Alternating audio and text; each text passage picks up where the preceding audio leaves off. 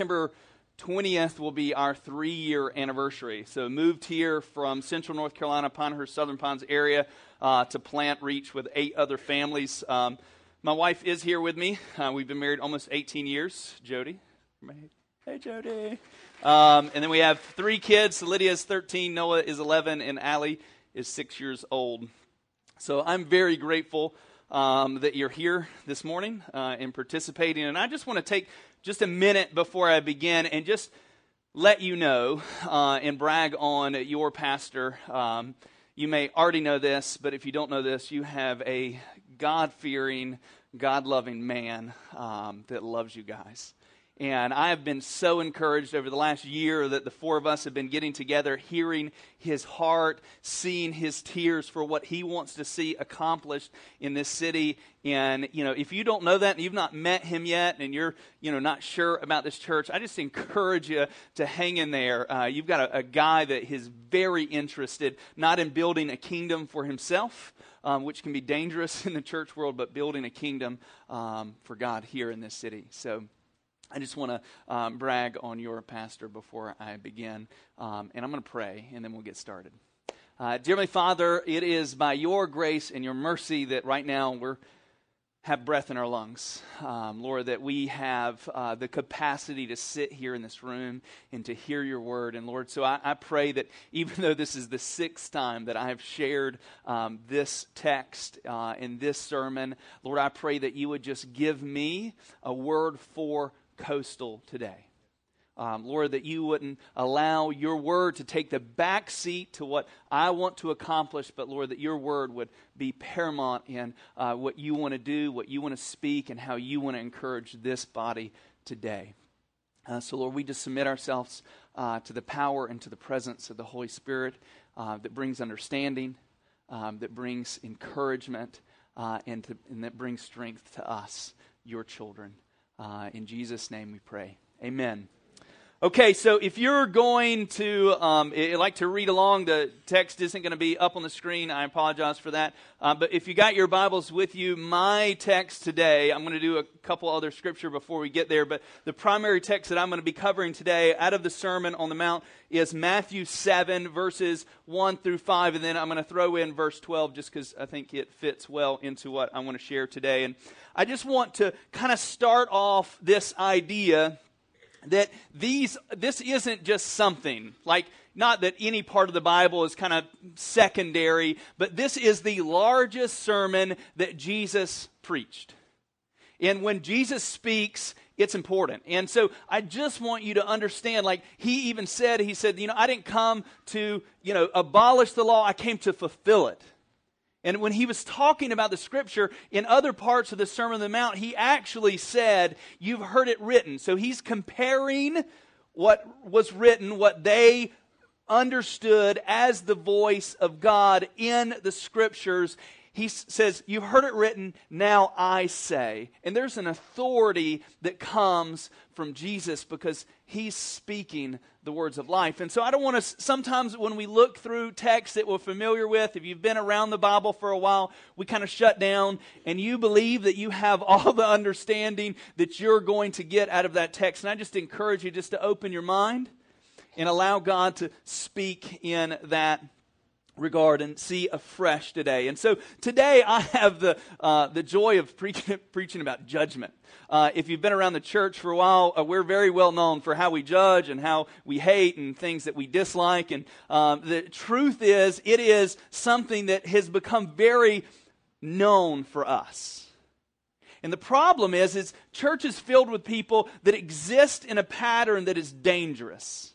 And I want to confess to begin with, I love that you don't preach on a stage here. I hate being on a stage because stages convince people that are listening that we're important. When we're just you that they gave a microphone to, okay? We're in the same struggle, in the same battle. And judgment is something that I kind of, I deal with. Like I deal with the reality that when I see people that I want to make a snap judgment on who they are, what they're about, how strong a believer they are, or how bad a sinner they are, and it just is in me, and I have to fight that. And the danger is we've become a culture that's acceptable. walk down the aisle in the grocery store and see the tabloids and these snapshot judgments of one moment in someone's life and someone predicting the end of their marriage or predicting their drug addiction or whatever based on a photo in there. And the danger with that is that we become a people that go, it's just the way I am. You know, or if you don't want to be that bold, you might say, I just call it like I see it. You know, I just say, it happens, I see it, and I speak it. And the danger is here is Jesus. He's going to deal with the reality that it's not just about what you see. Because Jesus didn't deal with what everybody else saw. He dealt with what the potential was. And so I saw this commercial the other day, and if anybody, so you may not know, I didn't know who this commercial was by until I actually watched it to the end, but AmeriQuest Mortgage. You may have seen the commercials based on just the name. Probably not, but I'm going to describe a commercial that they put out on, the little thing says, don't judge too quickly. And let me set it up here. And so there is a boyfriend that has a key to the girlfriend's apartment, and he wants to surprise her, make her a awesome dinner, home cooked. He's going to do it, and so he gets there. She's at work. He takes the key from above the little thing, opens the door, and he goes in there, and you see this white little fluffy cat, and it's around. You're like, oh, why are they showing the cat? We'll get there. And so what's going on is he's making spaghetti, he's setting the table, and he's preparing it. Like, all the guys are like, yeah, he's got it going on. And so what happens is this cat gets a little anxious to taste what he's making. So the cat jumps up onto the countertop, and he is near the sauce. And then it pans into the hallway where the girlfriend is coming home from work, getting ready to open the door. It goes back inside. You see the cat put his hand on the pot. The pot falls on the ground. Spaghetti sauce goes everywhere. The cat jumps down to partake in the spaghetti sauce that he's just made available to him. And the boyfriend's over there cutting up the stuff for the salad. So he has a knife in the hand, and he reaches down because the cat you spilled the spaghetti, picks up the cat as the girlfriend opens the door, knife, cat with red, blood all on the ground. Not blood, but I mean, that's the thing. And then it pans to black, and it says, don't judge too quickly. There's about 4 or 5 of those that are hilarious. But the danger is that if we as a church allow what we see to determine what is available for the person, then we move into a place of judgment that eliminates them from the grace of God. See, a couple of things happen when we judge. When we judge, we miss the compassion component, which that was one of Jesus' most known thing. He was so compassionate to the people that the religious ones expected him not to be. When we judge, we build up walls. We don't want to hear anything that's coming out of the mouth because we view them based on what they're wearing or tattoos they have or their haircut or their earrings or whatever based on what God could do. And when we judge, we stop listening, which is key. My wife is here with me, and the only good thing about if I had a stage right now, who's aware that my shirt is not how it should be? Like, who is that bothered? Okay, I don't walk around with my clothes typically looking like that. And some of you guys were sitting there going, oh my gosh, his wife is even here. Like, how did she let him? It's because he was sitting on the other side of her. She didn't notice. Some of you are thinking, dude went to the bathroom before and his shirt's all in his pants. Like, this is weird and awkward. And you're not listening to anything I've said. Like, the first 5 minutes, I didn't put anything really important in there because some of you, all you've thought is going, someone go fix his shirt.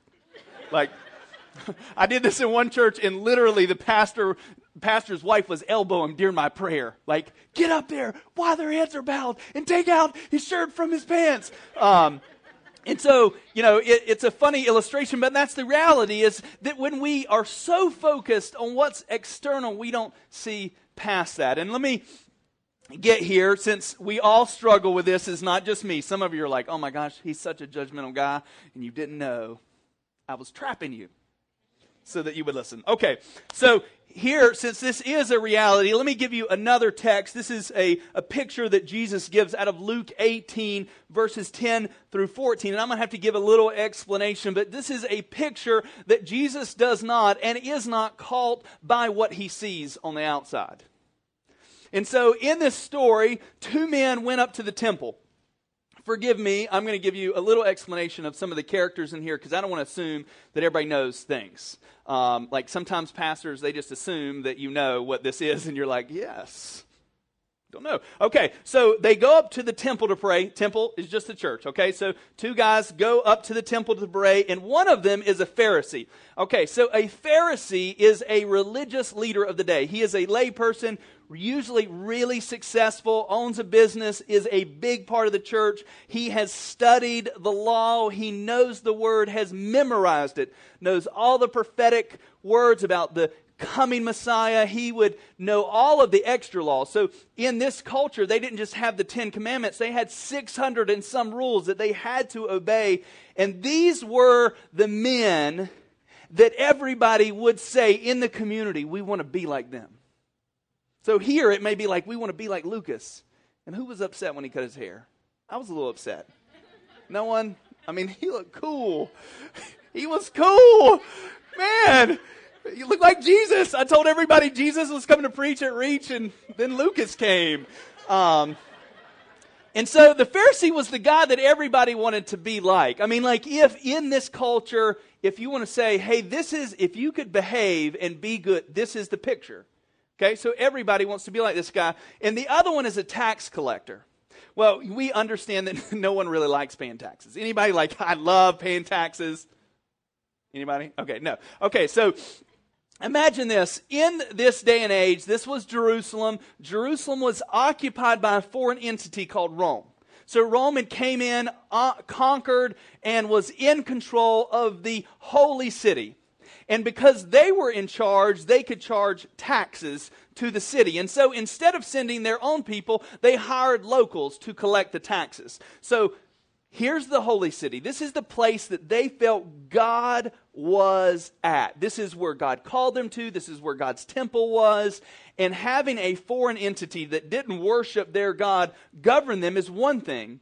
And then they hired people from within, so their brothers, to other fellow Jews to collect the taxes. So it's not just that they collected the taxes, which is horrible, because it is a daily, weekly, monthly reminder that someone else rules and governs this area. It's not God and his people. And so not only do they do that, collect what is required by the Roman government, but they take a little extra. So let's say you owed them $10 a week in taxes. They would charge you $15 and keep $5 of it. And everyone knew that these were not the people that you wanted to be like.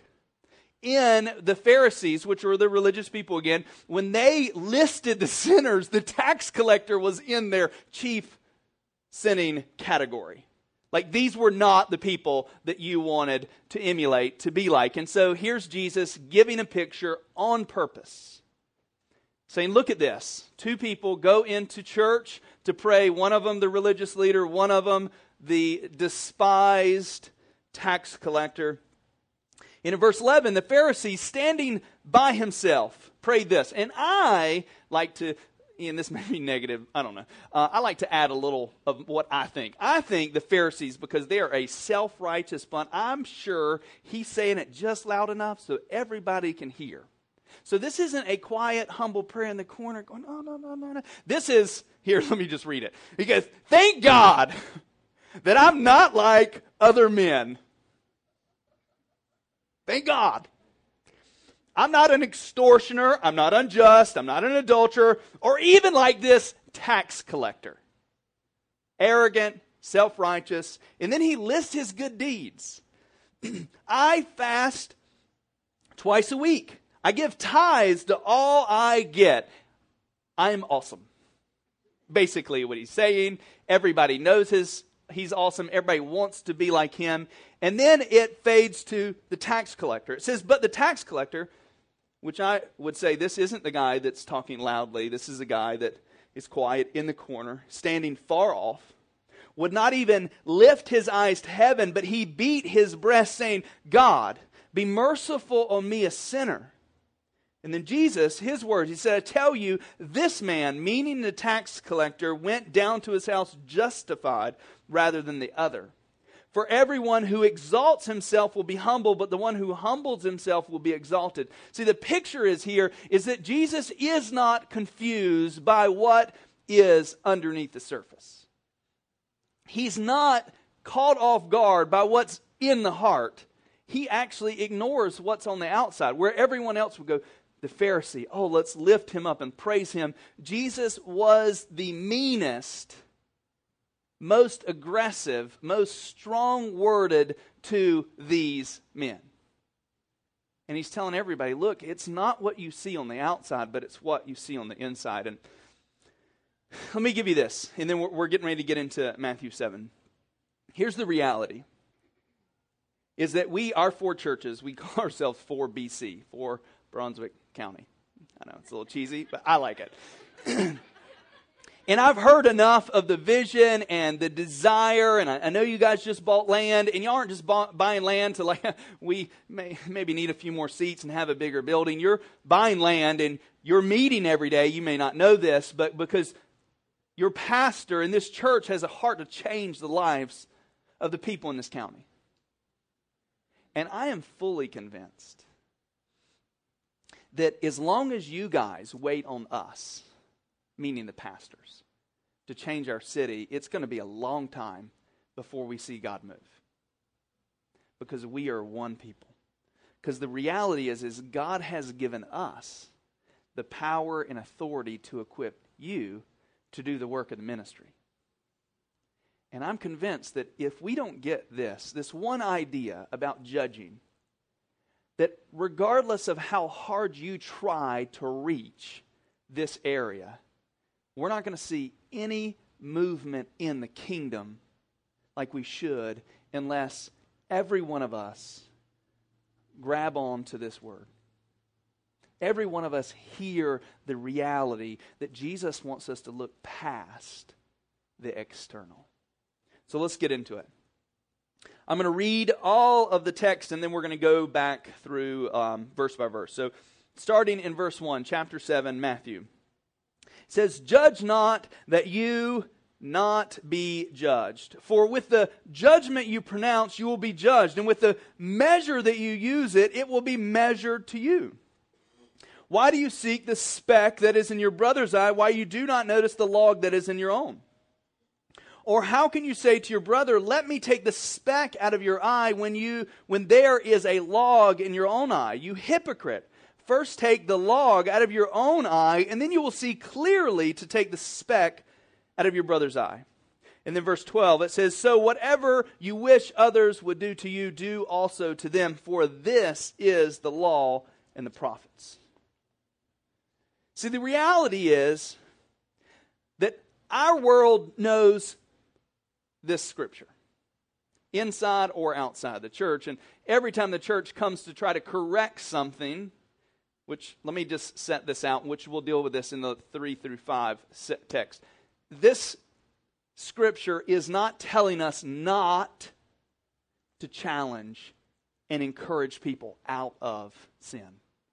This Scripture is not telling us turn a blind eye to what's going on in the world. It's not telling us to turn a blind eye to what's going on in the people sitting on your same row, of things that you need, that they need to be encouraged and built and brought out of. It's not saying we ignore. His whole key here is to do it correctly. Because the reality is as we judge, which judgment here that he's talking about, he's speaking predominantly to the religious leaders of the day. Judgment is a decision on whether grace can be given or not. Judgment isn't like, I don't like your shirt. Judgment is seeing what's on the outside and going, Jesus can't do anything for them. Some of you may have neighbors that you're like, Jesus can't do anything for them. Some of you may have family. Some of you may have people sitting on your row. And you go, bless their heart. But Jesus can't do nothing for them. That's judgment. Judgment is deciding whether or not people can change based on what Jesus did for them on the cross. Judgment is deciding what is available for them, and it becomes your decision, which is not our decision. So the beginning here is, let me tell you another story, and just this idea of understanding how we get to the reality of staying out of judgment. There was another thing. The Pharisees didn't like Jesus, even though he fit all of the prophetic words of where he was born and how he's going to come and this and that. And he fit into what they knew. They didn't like him because he wasn't what they wanted. They wanted a conquering, ruling king. And so the entire time during his ministry, they tried to challenge him. Not because they wanted divine wisdom, they wanted to get rid of him. And so there was an occasion where the Pharisees found a couple committing adultery. How they found them, that's a whole other story that we won't even get into. But they caught them, both of them, let the guy go and bring the girl, which is not what they were supposed to do. And they bring him to Jesus, her fully undressed, wearing no clothes, lay her on the ground in front of Jesus to trap him. See, they had looked into the life of this woman, and they were ready to kill her, because that's actually what they were coming to do. Kill her so that they could discredit this man who is Jesus. And so laying on the ground, they come to Jesus and say, hey, look, the law of Moses says that what is given to her, by what she's done, she has to be stoned. That's the law. But here's the catchy part. See, the law of Moses says if you're caught in adultery, you get stoned. They were occupied by Rome. Rome had removed their power of capital punishment, meaning killing someone. So if Jesus said, yes, we need to obey Moses and stone her right now, he would be rebelling against Rome. So they felt like, either way, we've got him. And if he sided with Rome and said, we cannot kill her, stone her, because we don't have the power authority to, then he would be going against the church. And they thought this was perfect. And here's what Jesus did. He didn't panic. Like me, hopefully this doesn't happen to me. I'd be like, put some clothes on her. Do it, I wouldn't know what to do. Like, hey guys. Jesus didn't panic. Jesus went down. I love his calmness, his coolness, understanding exactly what is going on. And he bent down to the ground and began to write in the dirt. And I love the commentaries on this. There's so much speculation of what he wrote and what he said. And I love the one that said that he went down in, because they're close. Because they want to hear when Jesus speaks the blasphemy or sides with the enemy. And so they're close to Jesus, and one commentary said that as he went down to begin to write on the earth, he was literally putting their names and their sin. At each of the accusers that have come to accuse her, that he's writing their name and their sin, where they can see it, and they're active. And he stands up and he makes this statement. He says, he that is without sin cast the first stone.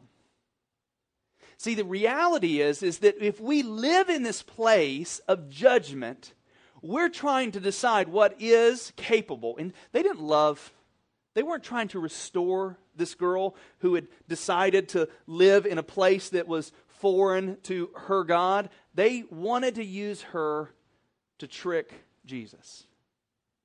And Jesus makes this statement to her, and he says, "Who's condemned you?" She said, "No one." He says, "Neither do I. Go and sin no more." He wasn't going, "Hey, it's no big deal." He's saying, "Hey, leave this life, but I, your Father, is not standing in condemnation over you."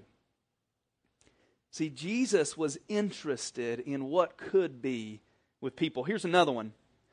Titus chapter 3, verses 1, I think through 7, it says, "Remind them to be submissive to rulers and authorities, to be obedient, to be ready for every good work, to speak evil of no one, to avoid quarreling, to be gentle, and to show perfect courtesy to all people." This is a letter that Paul is writing to the church. So this is a letter written to those who are calling on the name of Jesus. And he's saying, hey, don't do these things. And then he says this in verse 3. It says, "We ourselves were once foolish, disobedient, led astray, slaves to various passions and pleasures, passing our days in malice and envy, hated by others and hating one another. But when the goodness and loving kindness of God our Savior appeared, He saved us. Catch these words. Not because of works done by us in righteousness, but according to His own mercy, by the washing and regeneration and renewer of the Holy Spirit, whom He poured out richly through Jesus Christ our Savior, so that being justified by His grace, we might become heirs according to the hope of eternal life. See, here is the thing. The easiest way that you can live a lifestyle of not judging, actually the title to my sermon is called Life Without Logs. The easiest way for you to do that is realize where Christ found you. Because the problem is us church people, I've been saved for almost 21 years. 21 years, July. 21 years. The longer it's from our day of meeting Jesus, the more we begin to think it was us that has got us to this great place of being awesome. See, Jesus is reminding the church here, and He's reminding the church now. Just remember where you were when Jesus found you. I'm aware of my own sin now. I'm aware of my own need for Jesus daily, and I am so grateful for that because it daily keeps me in a place of understanding that without Jesus, I'm nothing. And see, the reality is when we live in that place, when we look at somebody that has a lot of hang-ups, a lot of issues, if we'll see ourselves in that person, then we know that Jesus saved us, that Jesus restored us, then He has the potential to do it in this person. See, the other part of this is not just judge not lest you be judged, don't condemn, but He said with the measure that you judge, it is going to come back to you. So for those that live in a place of judgment, for those that use their words to judge other people, it's going to come back to you. One of my favorite verses is Proverbs 10:19. It says, when words are many, sin will abound. I'm a communicator. I'm an extrovert. And I run my mouth all the time. And I have over and over and over again, out of a desire to connect with people, said the dumbest things. And those dumb things sometimes are judgment. They'll come right back on me. Like somebody, like I'm sharing something, and like in my soul, I'm like, don't share that. And then, what I shared goes to the person that I was sharing it about, and it comes back to me. And over again, God's been going, the way you dish it out, it's coming back. So He's not just saying, hey, don't judge, but go ahead and judge. But in your judgment, what you pronounce over other people are going to do that to you. Other people are going to do that to you.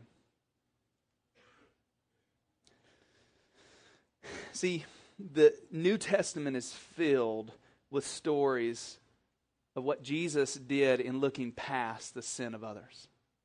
Filled. I mean, His ministry was walking down the road. His ministry was not to the well, but to the sick. And He restored, lepers. Dead. Like He did everything a religious leader was not supposed to do. A leper came up to Him. He could have spoke, oh, I know you got leprosy. Just stay back there. In the name of me, you're healed. And he'd be healed. But no, He would literally walk right up to him. He'd put His hand on them. There was a young man that had died, a widow. So she had already lost her husband. She just lost her only son. And Jesus is so moved by what's going on that He walks up to the casket and lays His hand on it, which is not acceptable for the religious men of this day. And He spoke to this young man, and he woke up. On a side note, I think it'd be interesting, and I feel like heaven, because we create things that are like heaven, I think there's going to be a movie theater in heaven. And I think we'll be able to go to the movie theater and we'll get to see these things that we've read about for years lived out. Like, I can't wait to be like, I want to know what that young man said when he sat up. Because it said he sat up and began to talk. I'm like, whoo-hoo! Anyway, I think there's going to be a lot of, interesting things that we're going to be like, that's how it happened. Okay, so verse 3 through 5, and this is where it hammers down. Okay, so the reality is we're not called to condemn people, but we are called to deal with issues. It says brother, so he's actually dealing with inside the church. The danger is that church is perfect until you guys come into it. Like my church was perfect until I invited other people into it, and they realized how broken I was, and then we were a mess together. It is. I mean, you look at your pastor and his wife and you think, oh, look, they're perfect. They're not perfect. And that's okay. It's okay, right? It's okay. But here's what God's trying to do. He's trying to say, if we're going to help each other, we've got to get one thing straight. Imagine the picture of this. I think Jesus is hilarious. Actually, I think in the bathroom, there's a picture of Jesus laughing right here. Jesus laughing. I think Jesus laughed all the time. And so he's telling this story about a speck. And he was a carpenter, so he understood the reality of what's going on. He's like, there's this speck. So they see this really tiny thing, like this little, let's go into our reality. It's morning time. Some of you have eye boogers. Do you know what that is? Okay, you didn't look at a mirror this morning. You have a little crusty. And so that's like me going, oh, you don't have one, but I'm just going to use it. Like you got a little. But in me, I've got this like honking, like oozing, nasty, like the slime that's just hanging down and be like, hey, God, man, if you should get that. But he's looking at me like, no, like you got your own issue and I don't want to catch that. So let's just back away. And see, but that's what's going on here is that, here's Jesus going, hey, we're hypocrites when we come to someone and go, there's something wrong. Like your collar's messed up. But, you've got cut off jeans that are really way too short. Guys, not girls. I'm not going to deal with that. But, you shouldn't have pockets showing, guys. That's for free. Anyway, sorry. I lose myself at times. Okay. See, most people understand that we're called to help. Like I believe, our church's name is called Reach Community Church. The idea behind our name is that I believe that community is critical if we're going to change our world. Community means that we existed, we were created by a God that lived by himself in community. 3 parts in community. He created us. The only negative thing that he said about creation is that Adam was alone. He created us for community, and we need one another. I mentioned earlier, February will be 18 years that I've been married to Jody, my wife. I need her to tell me my shirt's messed up. I need her to point out, like at the end of sermon, not that I don't appreciate people coming up afterwards and be like, oh, that was great. But some of you are just trying to be nice, and you don't really like it. You just want to be nice. The only honest voice that I can trust on how things went is my wife.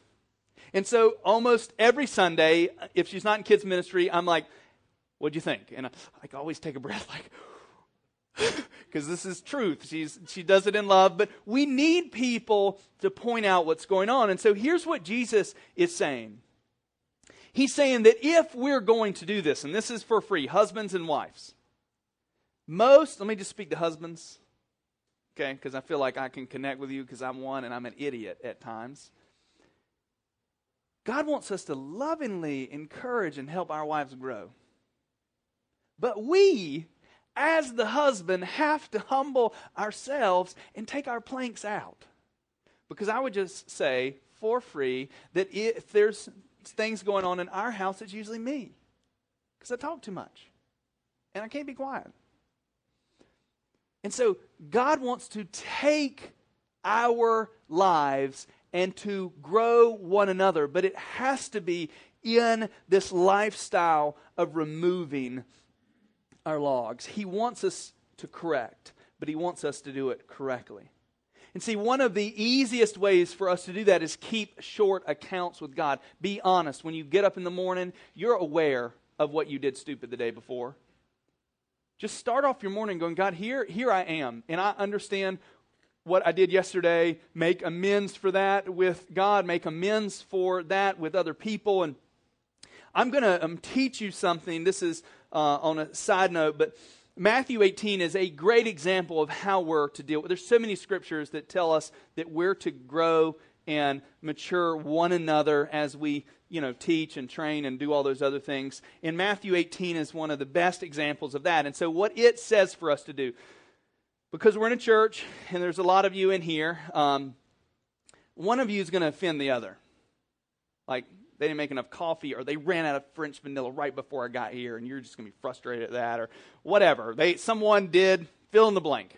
It happens. No church is perfect. I understand that. And so what happens is someone offends you, and the way to resolve this is you go tell several other people in the church. Tell them, who did it, what they did, and you get them on your side, you get them frustrated with the person also, and then, this is crucial, you might want to write this down, and then you go to Facebook, and then you write their name on, because it says what's on your mind, so that means you should put everything that's on your mind, and so you put their name, you tell them what they did, and then put bless their soul at the end, and that makes it okay. Matthew 18 doesn't say any of that, okay, so that's just falsified verse, that's what we do. Someone offends us. Instead of dealing with it correctly, we go to someone else and I cannot believe, and they're going, yes, I can't believe it either. They're horrible. And then we discreetly, we did a series before this, and I felt like God wanted me to take a 40-day fast of social media. So I went off of Facebook for 40 days, and I hate it. Like I dislike it even more now. So I've decided I'm not putting it back on my phone or my iPad, and I'm going to check it once a week on my computer. And not that what you say isn't important, Facebook world, but it's not. Okay. So what the danger is that we do that, and sometimes we'll go, well, I'm not going to put their name, but like, this thing happened to me today. You know who you are. And then you write your mind, and all your friends are like. Okay, and so here's what Matthew 18 actually says.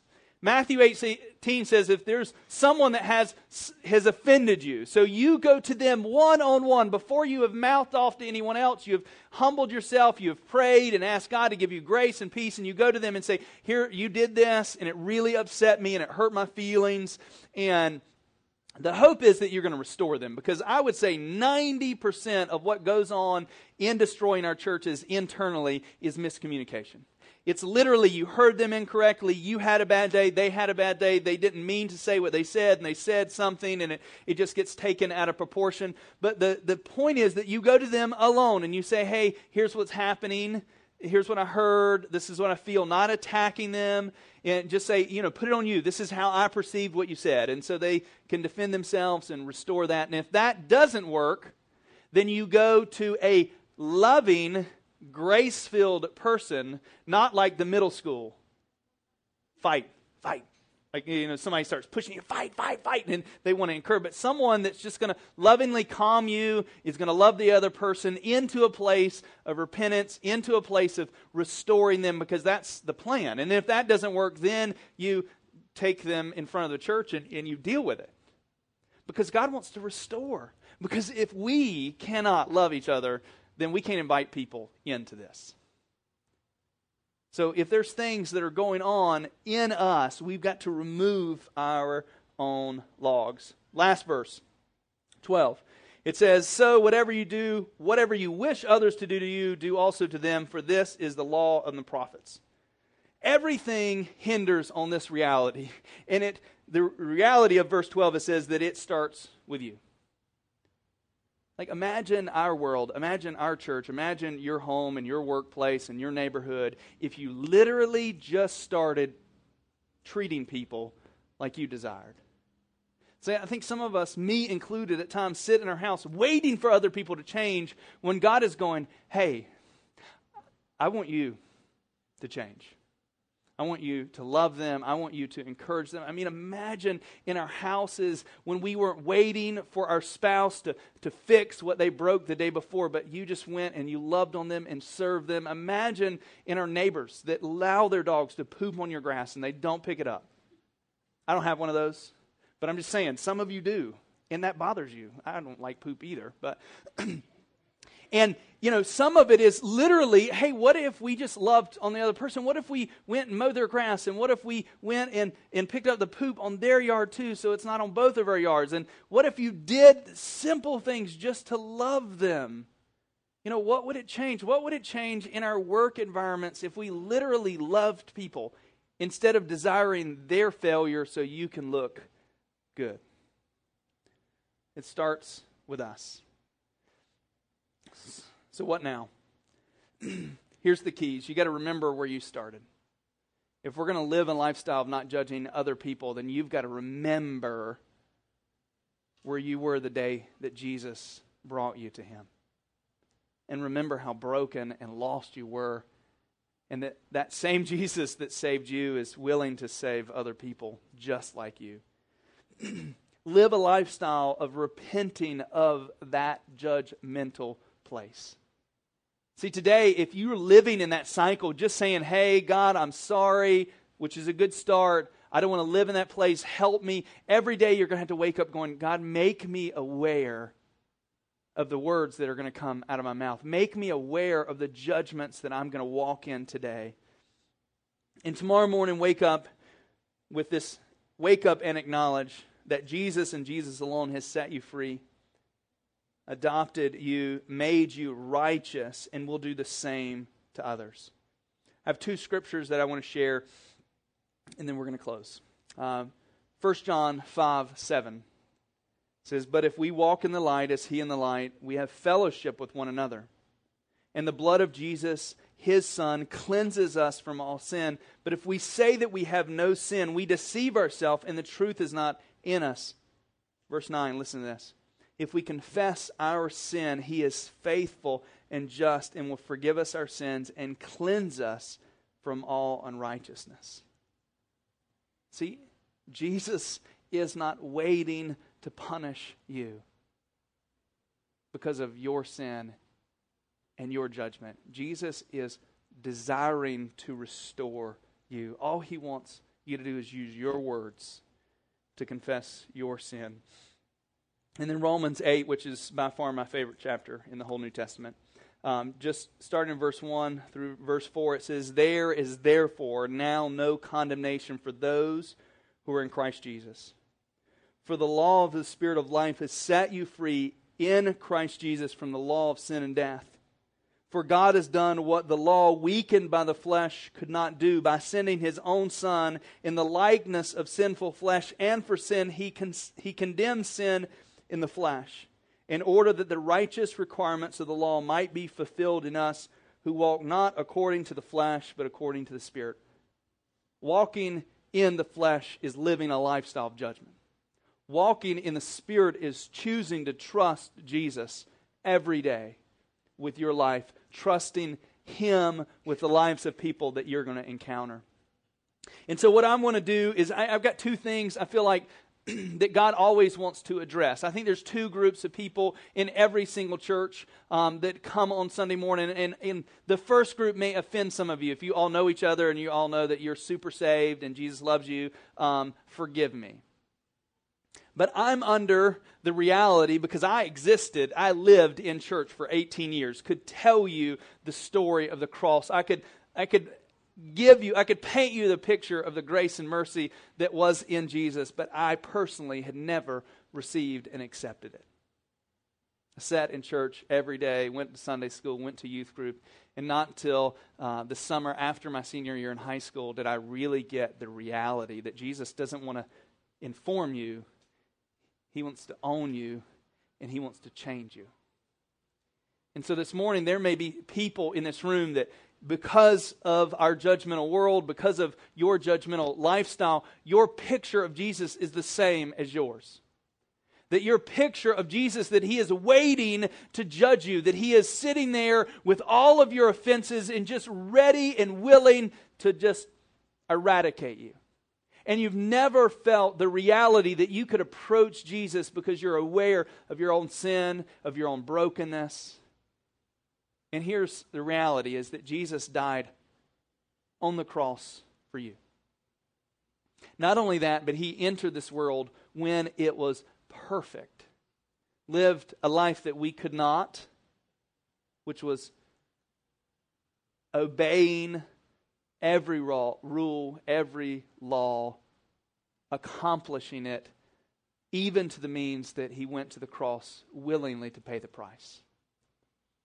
And so my hope today, if there's someone sitting in this room that has been distanced from Jesus because you're just assuming that he would never receive you, that he would never forgive you,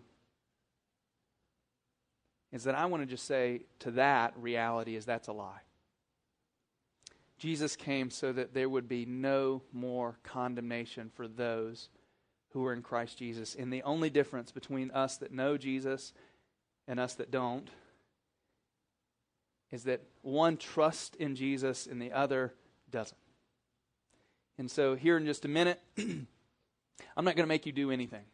I'm not going to make you stand up. I'm not going to make you raise your hand. I'm not going to make you bow your heads. I'm just going to ask you that if this is so, then today, inside of you, because that's the only thing that's important. What you do externally, if it's not followed by what's internally, it means nothing. And so if that's you today, I'm going to have just a minute. I'm going to make everybody be silent, and you're going to hear the air conditioning. It's going to feel uncomfortable. But I believe that your greatest opportunity to decide things, to make commitments to things, is right now. Not when you get in your car, not when your kids start yelling at you because they're ready to get back plugged into a Wi-Fi network, but literally right now. And so that's one group. The other group is, I think there's people in this room, when I've talked about judgment, the Holy Spirit, not Heath, I'm not condemning you. The Holy Spirit is convicting you of a lifestyle of judgment. And He wants to call us to a place of confessing that so that He can be faithful and forgive us. Because that same judgment is coming back on us, and the reality is that we cannot, you cannot, see Jesus and His kingdom reach this area of Shalot without it. Because your pastor is one man, and he cannot touch the people that you touch. He's not going to go to your work. He's not going to live in your house. He's not going to know your neighbors like you can. And we will not ever walk up to someone and see the grace of God move if we live in a place of judgment. And so what I'm going to do is I'm going to pray. And it's just going to be quiet. If you want to close your eyes, you can close your eyes. If you want to sit there and stare at the ceiling, you can stare at the ceiling. The key here is, what is Jesus asking of you today? And that may need to be responded to. At the end of service, they have prayer people that are going to be up here. The word actually says, as we confess to one another, we'll be healed. So some people sitting in this room need to confess that to someone else. That literally need to say, here's what's going on, and I just need you to agree with me. I need to confess this, and we want to pray. We want to see this restored, and there'll be freedom. I know it seems awkward to potentially come up in front of people, and I tell our church all the time, if you come up in front of people, it does not show that you're weak. It shows that you're stronger than everybody else that's sitting there, deciding to stay. Movement and change is the only thing that God is interested in. And so I'm going to pray, and then we're going to have just a minute. For those that like a minute feels like an eternity, just let some peace fall over you. So, Jesus, Lord, I am grateful right now that you have not called us to stay in a place that you've not put us in. Lord, you've not called us to stay in a place of judgment. You've not called us to stay in a place of maybe active sin that we're participating in, but you've called us to a life of freedom. And so, Lord, for the two groups of people that potentially are in this room, those that have never trusted in you as Lord and Savior, Lord, I pray that today would not just be one of those cliche moments of I got saved, but Lord, I pray that the power of God would be felt and experienced for those that cry on your name. And Lord, I pray for every single person in this room, including me, that, Lord, during this minute, you would just bring to our attention things that you want to lovingly guide us out of, relationships that you want to lovingly help us restore. And so, Lord, we just give you this minute. Lord, I pray that the enemy would have no place in our minds, in our thought life. Lord, that this would literally, Lord, that your peace would descend on this room during this minute. Lord, that we would hear clearly the voice of the shepherd. Lord, that we would follow you, that we would listen to you. Lord, that we would be obedient to what you ask. And so, Lord, we just give you this minute, Lord, to have your way with us, your people.